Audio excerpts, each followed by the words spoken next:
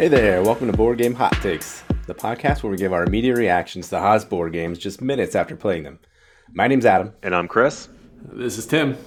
And we're going to give our hot takes on the game we just finished playing. Godspeed. Before we provide a description of the game we're playing today, remember that you can join into the conversation if you follow us on Twitter at BG_Hot Takes or on Facebook at Board Game Hot Takes for the latest conversations about the games we're playing. And also, right now we're holding a Frosthaven competition. Basically, you can win a copy of Frosthaven, a full pledge of it. All you have to do is follow us on Twitter or follow us on Facebook. And you can also write a review for us on Apple Podcasts and you'll get 2 entries. Basically what's going to happen is that we're going to look at all the entries. We're going to randomly draw an entry once the competition's over and before the Frosthaven Kickstarter ships. If you win, we're going to just ship it right to your house. So good luck. Please go ahead and follow us on those social media platforms. Now let's jump into a description of the game. All right. Well, Godspeed is a space exploration themed Eurogame for 2 to 5 players set in the 1960s, the height of the international race to space. But there's a twist. The race to the moon was a lie, a story to divert public attention away from the real prize, which was colonization of a small exoplanet called Minos, light years from Earth and reachable only by a wormhole. Players control teams of explorers from one of several nations vying for dominance in this brave new world. Godspeed's played in 10 rounds made up of 4 phases each. First, in the High Council phase, the nations convene to decide how they'll respond to an event on Minos or back on Earth. Players can choose to work together by dedicating resources and reaping their rewards, or ignoring the crisis, keeping their resources and paying the penalty.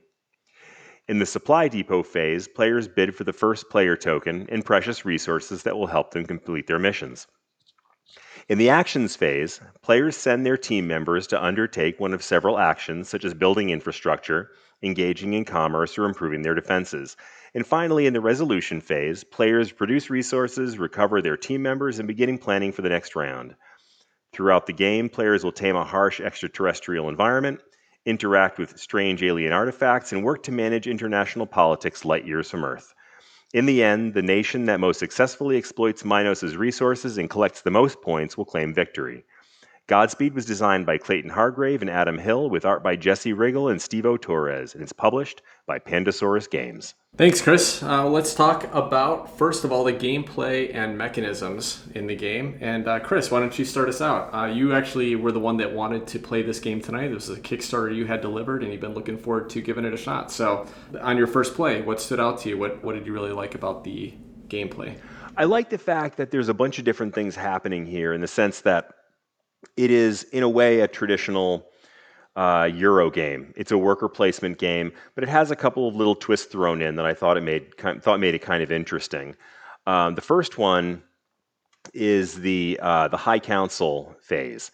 And that's kind of interesting because it gives you the opportunity to either work as a team to complete some goal that everybody can benefit from, or you can save your resources and take the hit and basically hose everybody else that's on the planet as well.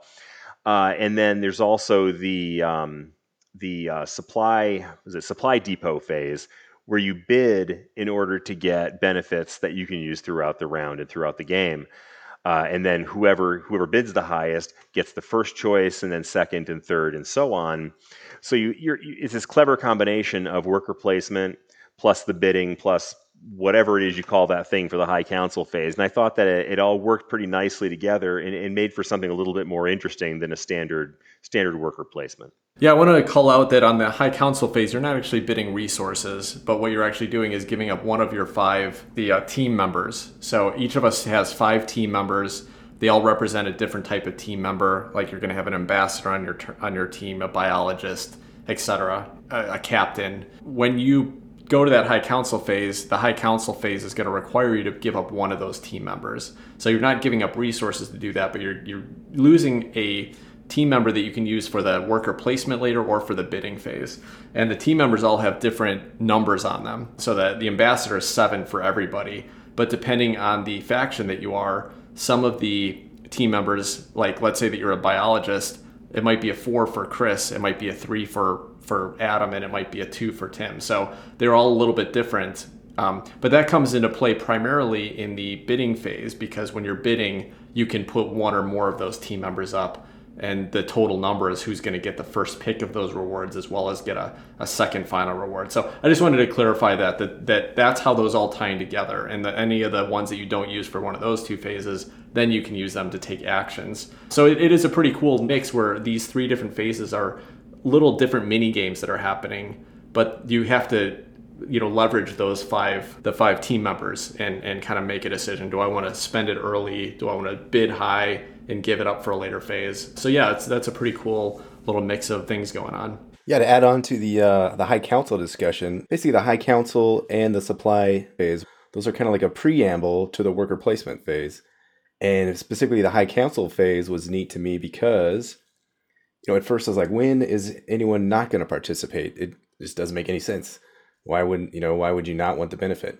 But then that reveals itself as the game goes on. You build up a hand of cards, and you might be able to use these cards strategically to hold back on the High Council phase, knowing that you're going to be able to move back up one of these resource tracks for free at the end of the next round. So later in the game, that's exactly what I did. I was one of these spots that give you a resource once you get to it. I said, no, I'll decline participating in the High Council phase.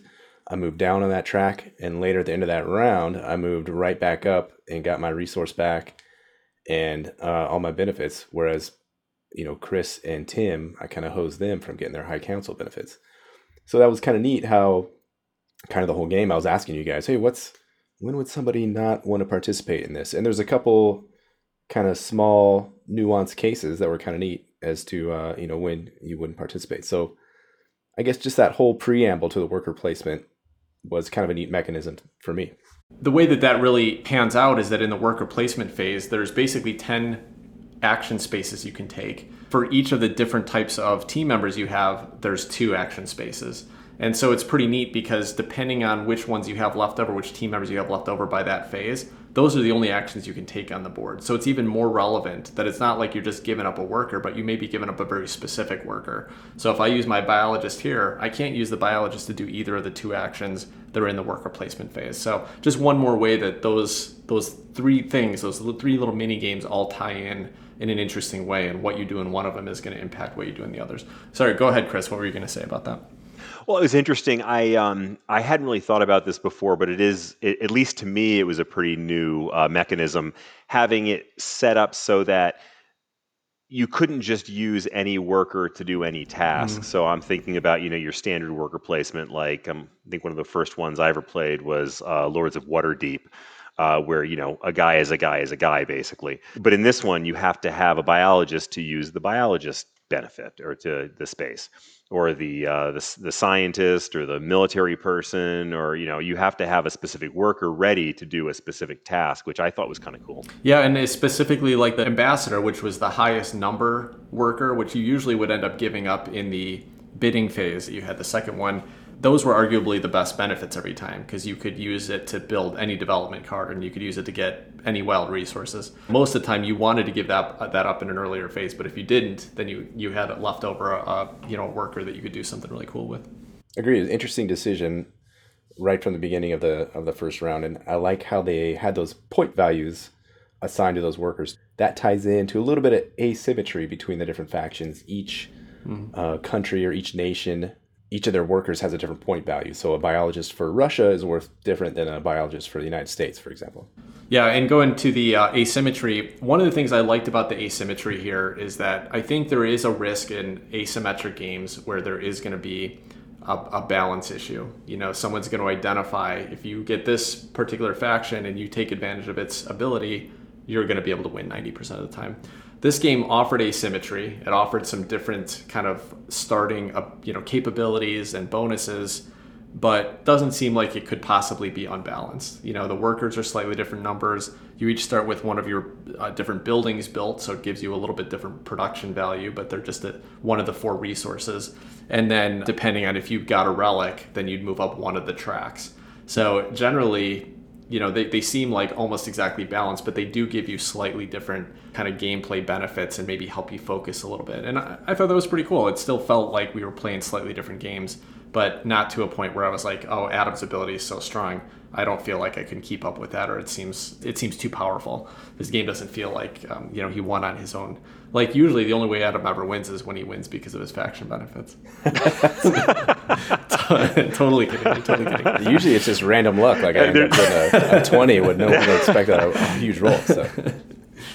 Well, there's also a piece of that too. That's I can't remember which game we played where I mentioned this, but the asymmetry is it's not that asymmetrical. Yeah. I mean, it's all basically slightly different point values for different things or slightly different benefits.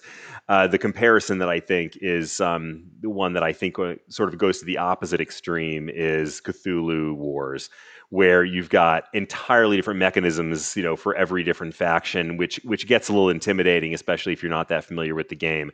In this one, you don't have to really have a super deep knowledge of the game to be able to appreciate and understand that Adam's gonna be able to do something slightly different than I can or that Tim can do. So it's very easy to follow the asymmetry here, even if it's not a game you're super duper familiar with. Yeah. Now I want to go back to the worker placement spots themselves, and I'll say, it was interesting that you were kind of forced into what worker placement spots you could take based on which team members you had left by that phase.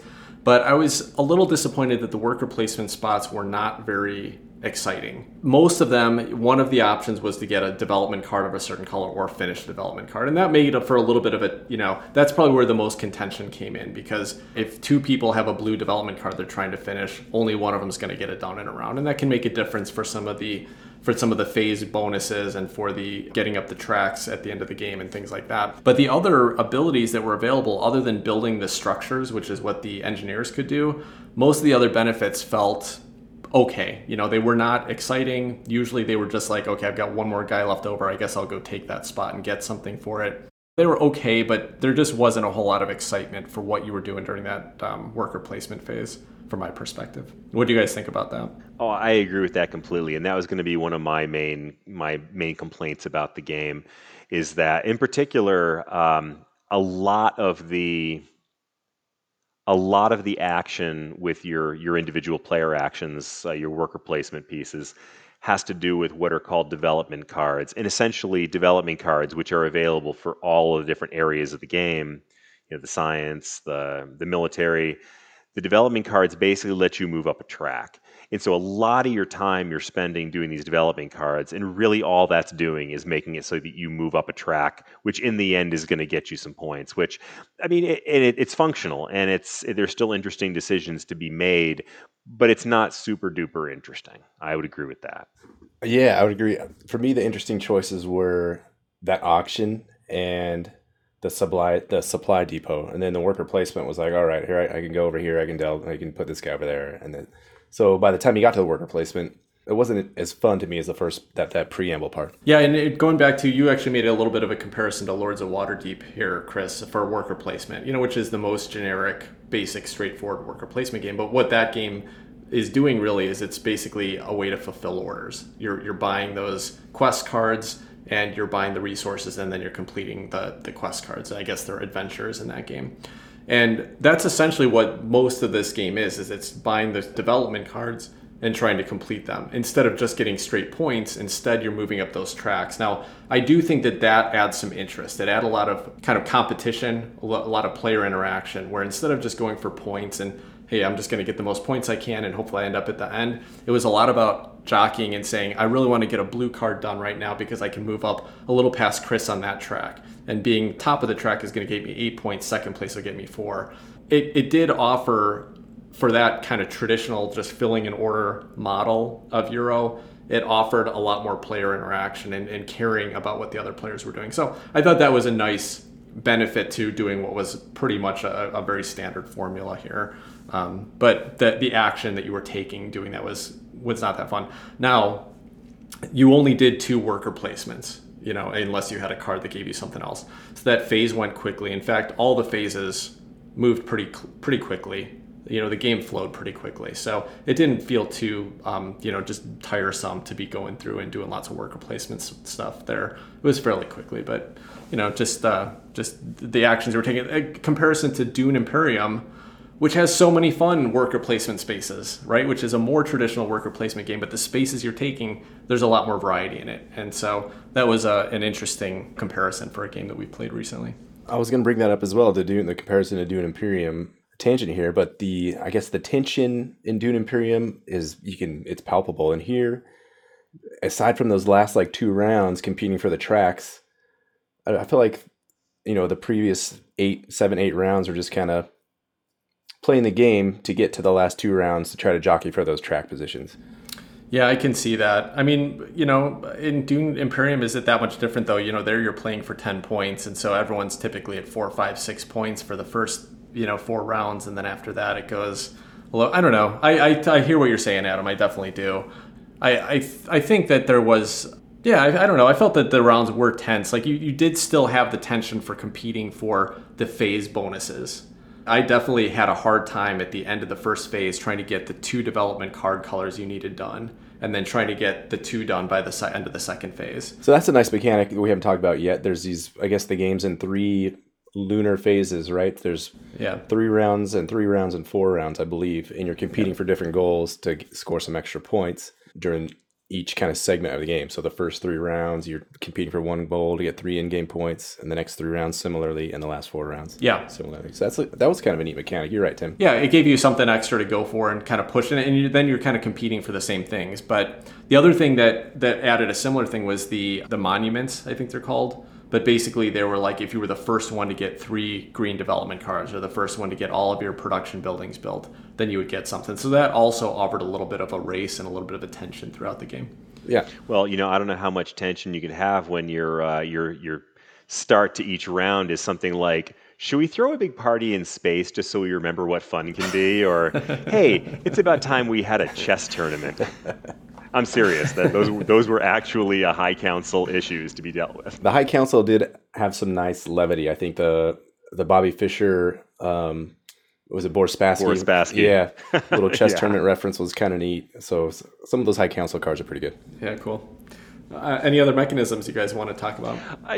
Not a specific mechanism, but just as an overall observation about the game, I think we all had some concerns that maybe the worker placement part wasn't quite as rewarding as it could have been.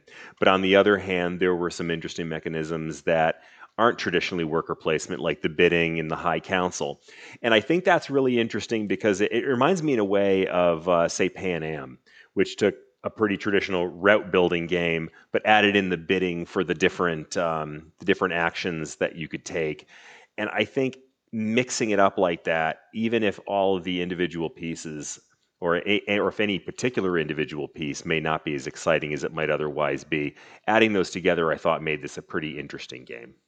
Yeah, and I do think that there was a hard decision every time whether to go to the High Council. I mean, sometimes it wasn't a hard decision, but there were definitely plenty of times where I did have to think, like, is it worth it for me to give up this guy?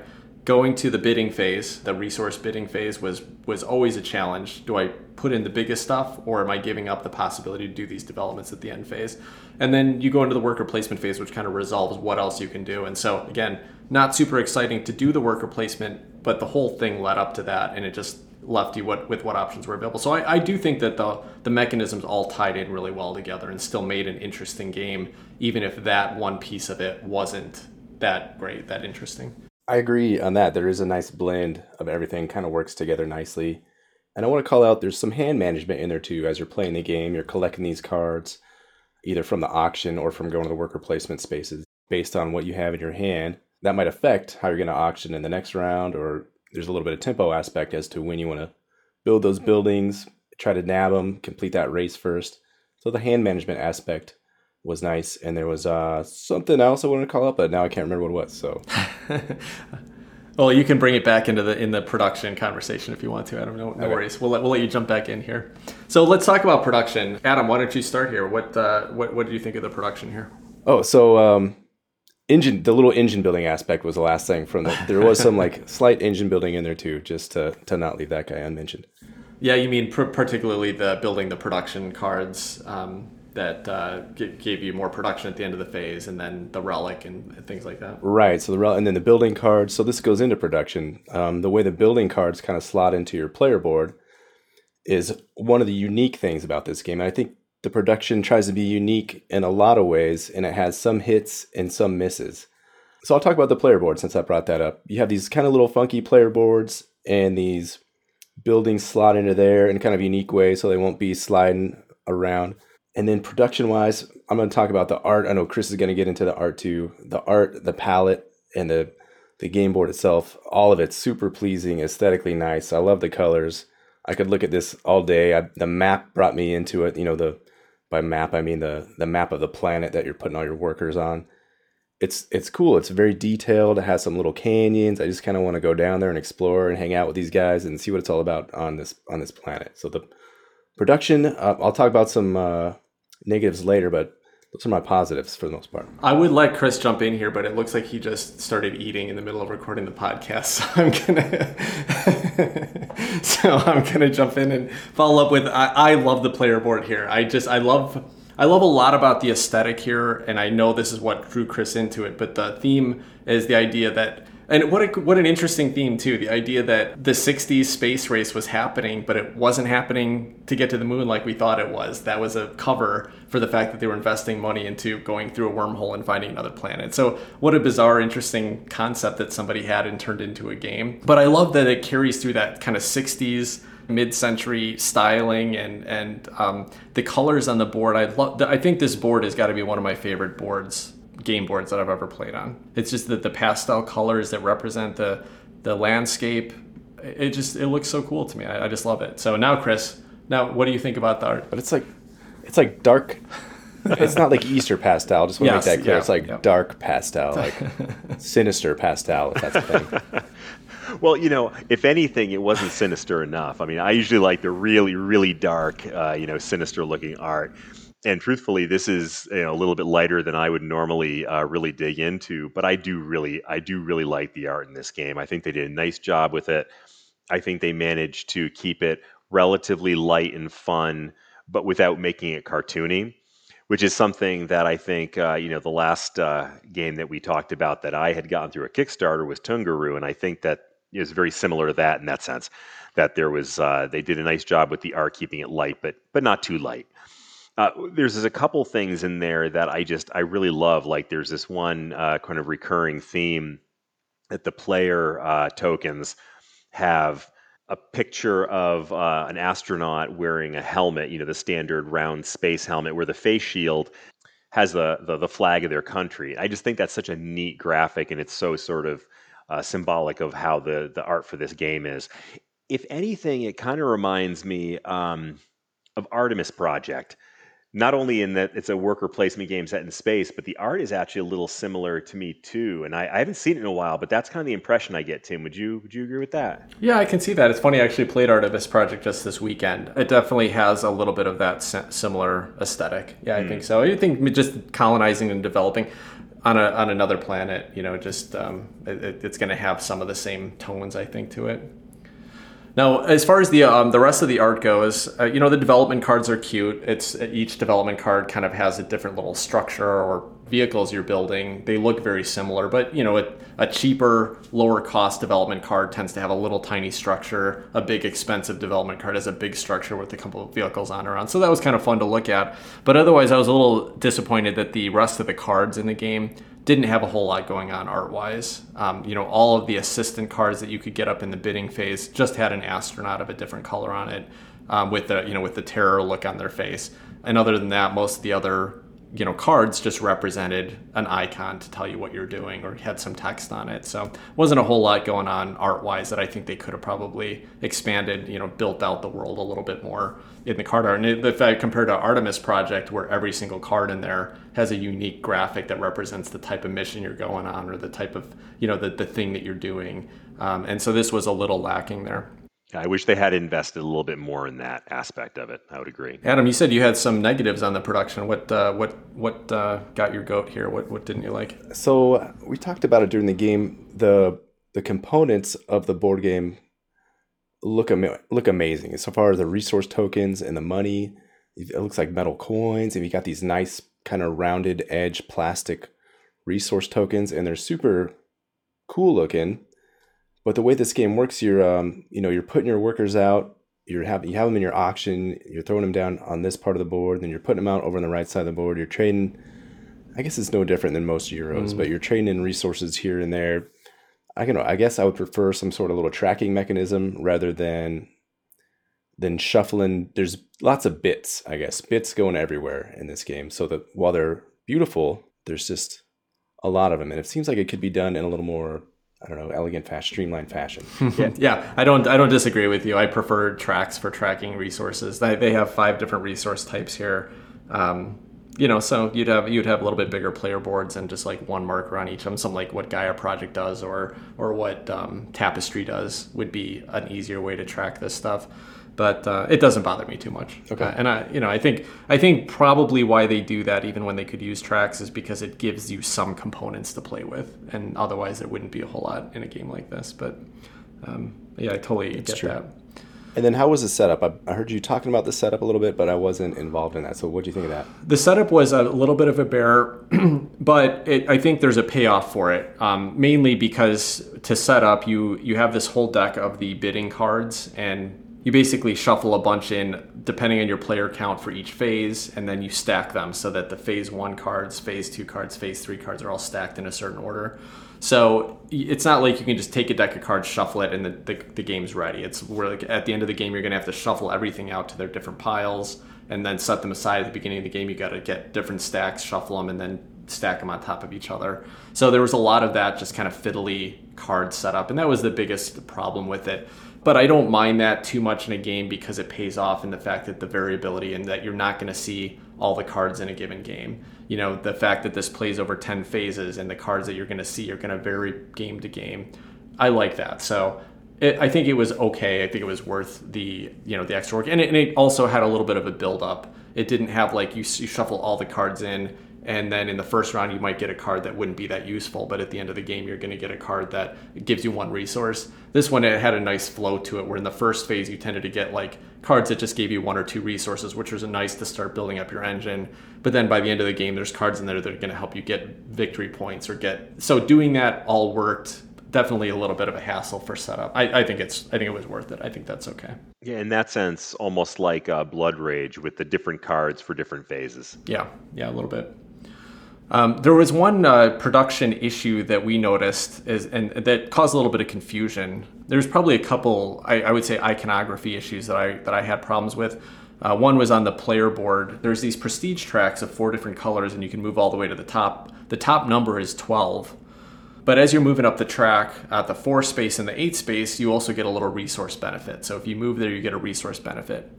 And I think when you move to the 12 space on the track, you're supposed to get a resource benefit as well. But the icon for the resource benefit is actually above the 12 space on the track, next to kind of what looks like an invisible 13th space. But as far as we could tell, the rulebook indicated that you could only move to the 12 space. Once you're there, nobody else can move to the 12 space. So that was just a little confusing. It didn't really make sense why it was laid out that way. I also had some questions about, there were some icons that came up that just weren't represented, and I checked. There's not really an appendix in the rule book. There were some icons that didn't. We kind of, I think we figured out how they work, or made a decision how they work, but just a few things that weren't super clear in the iconography. And I think, someone who's super rules lawyerly, you could sit there and spend 20 minutes arguing over what something means because it's not spelled out in the rule book. But didn't cause a big problem for us. Just a little bit of a pain point there. Anything else on production, you guys? Yeah, let me just say one other thing. And I think one of the running themes that we've heard from all 3 of us was the fiddliness of the game, and it bothered us to different degrees. And I will say that is one thing that bothered me, especially on the TTS mod, which is where we played it. It might not have been as bad in real life, but it gets a little bit frustrating, monkeying around with all these little tiny pieces that aren't that easy to manipulate in TTS. But one thing I will say is what a huge difference it makes depending on which version of the game you get, because I got the Kickstarter version and I don't know if it is still available, but when I got it, I got the upgraded pieces. And if you don't get the upgraded pieces, you are, getting yourself a box full of cardboard chits, which, it's functional. It'll get the job done, but it doesn't feel that good in the hand. It doesn't feel as rewarding as opposed to the upgraded pieces where you got the metal coins and these really nice nicely illustrated, rounded edge plastic pieces that are nicely made. I think that would make a huge difference for me playing the game physically. And I haven't actually played the game physically, even though I own it, just because of the pandemic. But I think that would make a huge difference if I was putting that out on the table. Yeah, I'm struggling with this conversation a lot, Chris, because I honestly think that I don't have a problem with resource chits being cardboard, especially when they're nicely illustrated like these. I obviously upgraded components would be nicer, but this doesn't bother me. I think it just depends on, if you don't mind using cardboard to represent something, and that's, how games traditionally were. I think this one does just a fine job with that. I understand where you're coming from. Obviously, it'd be preferred, but I don't think the components here. I think that the basic version of this, I guess what I'm trying to say is the basic version of this still looks like nice components to me and still looks like pieces I wouldn't mind playing with, even if they're just cardboard sheds. So that's just my personal take on it. Agreed that, your version, that the deluxe version is going to be a nicer experience, but I think that this is a perfectly nice production for what it is. Do you know what the MSRP on this game is if you just got the retail version? Any idea what that runs? Yeah, I'm thinking about $40 maybe. Okay. Yeah, I mean, if this is a $40 game, I think that the components are nice. They're nice quality. I think I'd be happy with that at a $40 price point. Well, why don't we talk a little bit about moments in the game tonight? So any moments that stood out to you? And Chris, why don't you start this time? I think there was a series of moments, and really what comes to mind is that I think each of us had at least one or two big turns, and that to me is a ton of fun because there's some games that you play where if you're either killing it or you're not killing it. And in this game, in the end, the score ended up being relatively close, but there were moments when I felt like I was just getting crushed. I mean, Tim had a turn where I don't even remember what all you did, but you got like 10 things done in one turn, and I'm going, oh my goodness, how am I ever going to come back from that? And then something similar with Adam. And then I had one myself. So, mine was a little bit earlier on, and so I didn't think I got as much oomph out of it. There are ones where you build a building or two buildings, or you get a couple development cards done, and you can feel like you're running the world, and that's a pretty good feeling. And again, I appreciated that we were all able to get some moves like that in and keep the game pretty close. Yeah, cool. I'll jump in. I liked that there was actually some real tightness, even though I talked about the worker placement spots not being that interesting. The fact that the timing of when you could complete a specific development card, or when you could there was only one space on the board where you could build a construction. And each of us has 4 constructions to build. So basically, there was almost no way for everybody to build all their constructions over the course of the game, over the 10 phases, unless you use some additional cards that let you do that, gave you extra actions. And so it just made those spaces actually useful. And I often felt like, oh man, if only I'd taken that space first, or I'd gotten the first player token, then I could have done that first, and he just blocked me out of it. Now I can't do what I want to do this game. And I think that's important in a game where worker placement is there as a, where you can block people from a space, make it count. And I think it did a decent job of doing that here.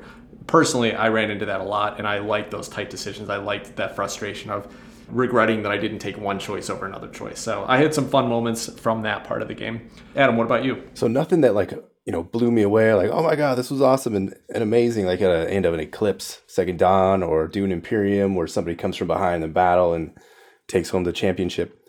But when those relic power cards came out, I think that was pretty fun. That made the game a lot more interesting to me. There's these relic power cards that come out at the first round of the 3rd lunar phase.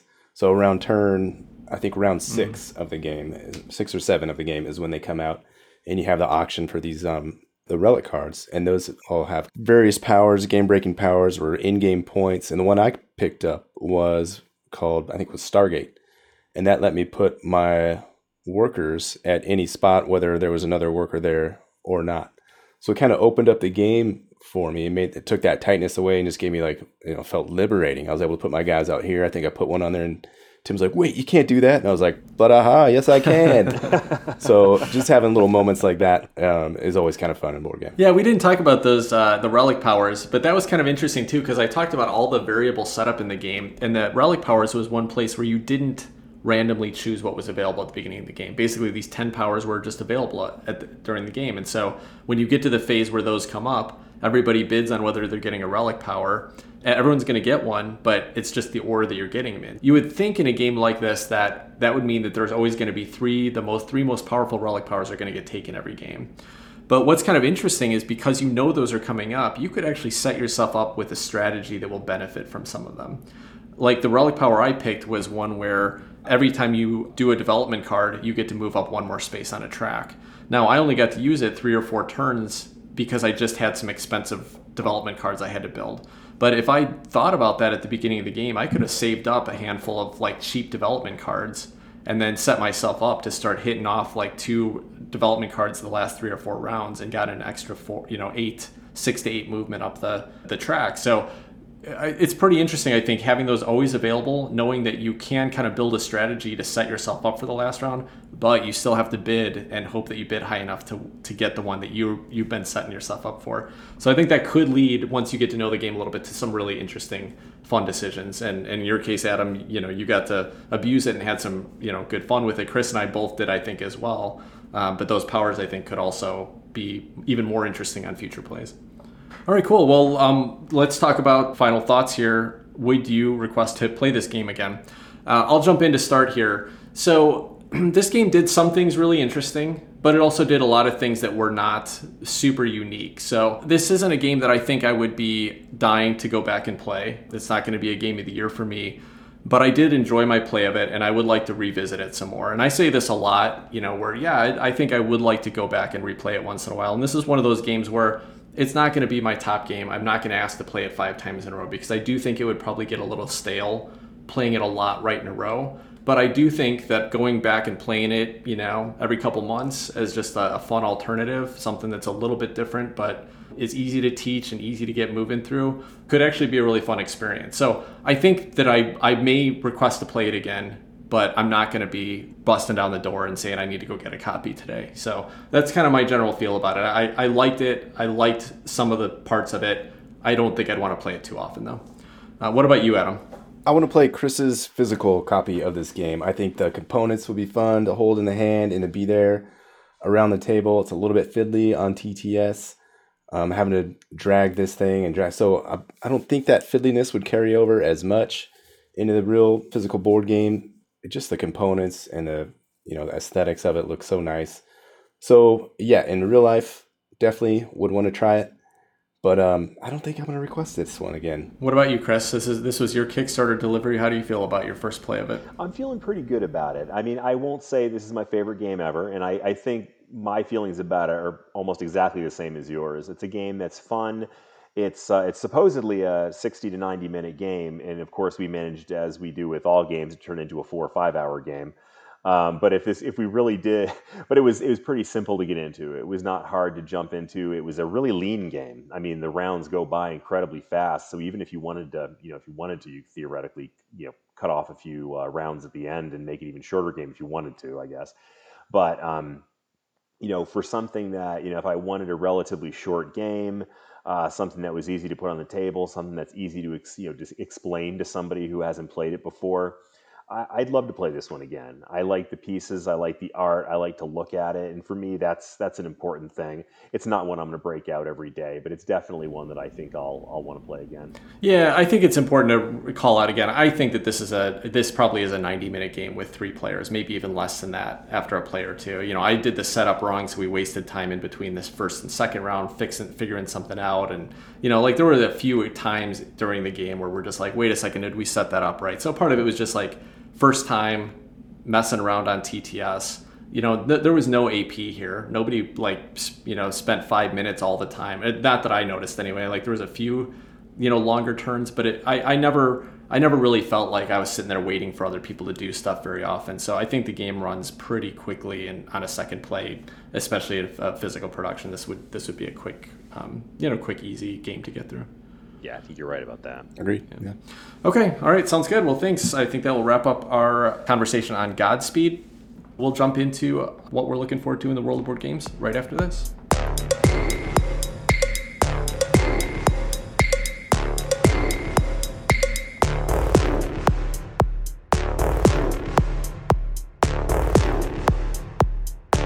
All right, welcome back. So let's talk about what's exciting in the world of board games this week. Chris, what do you have for us? Anything you've been keeping your eye on? Well, I really feel like I missed the party a couple of weeks ago. Talk about FOMO. Like, I truly did miss out. You guys played Dune Imperium, and all I've heard ever since then is how great that game was, and it looks amazing, and I want to play that game so bad. So I'm just looking forward to whoever picks that one next for game night.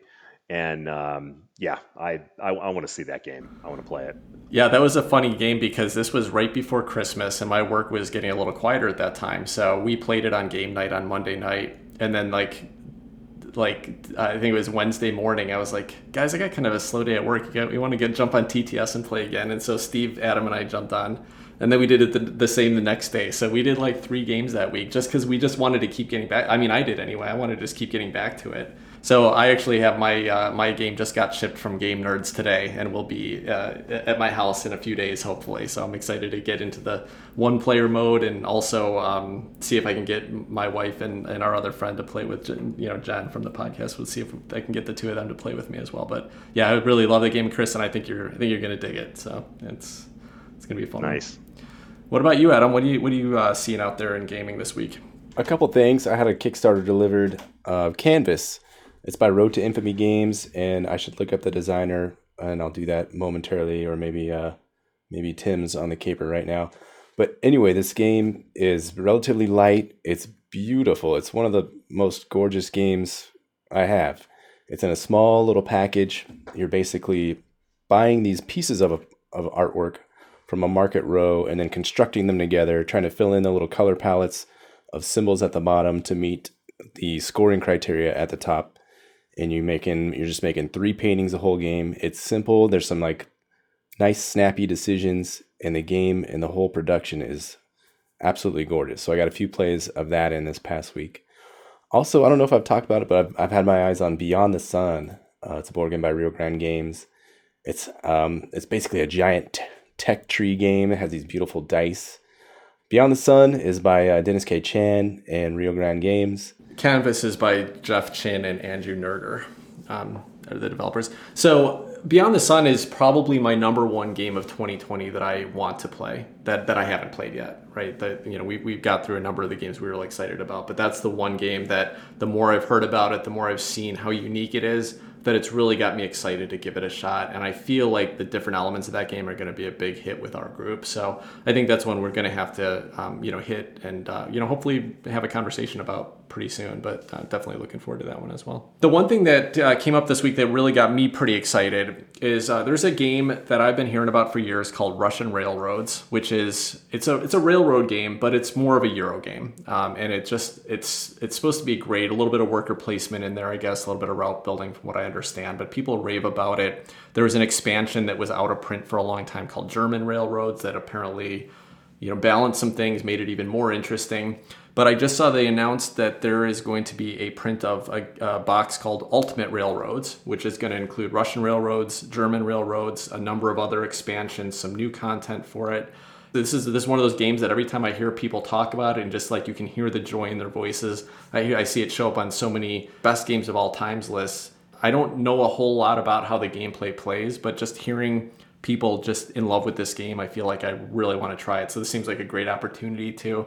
So I'm really tempted that when this, I don't think it's going to be on Kickstarter. I think it's going to be there might be like a pre-release. I'm tempted. I'll probably be at least checking out some more reviews on it and making sure it seems like a good fit for something for me. But I'm excited about it, especially being someone that's not that interested in, your traditional railway games or, kind of economic games. I get the impression that this doesn't quite fall into that same grouping. So to me, this has sounded fun, and I can't wait to check it out. Helmut Oli is the designer, and it is being released by Hans im Glück, which I think is a German company. And I understand that the German edition's coming out this spring, but I don't think it's going to be available in the US till the fall, or I think I read August or September or something like that.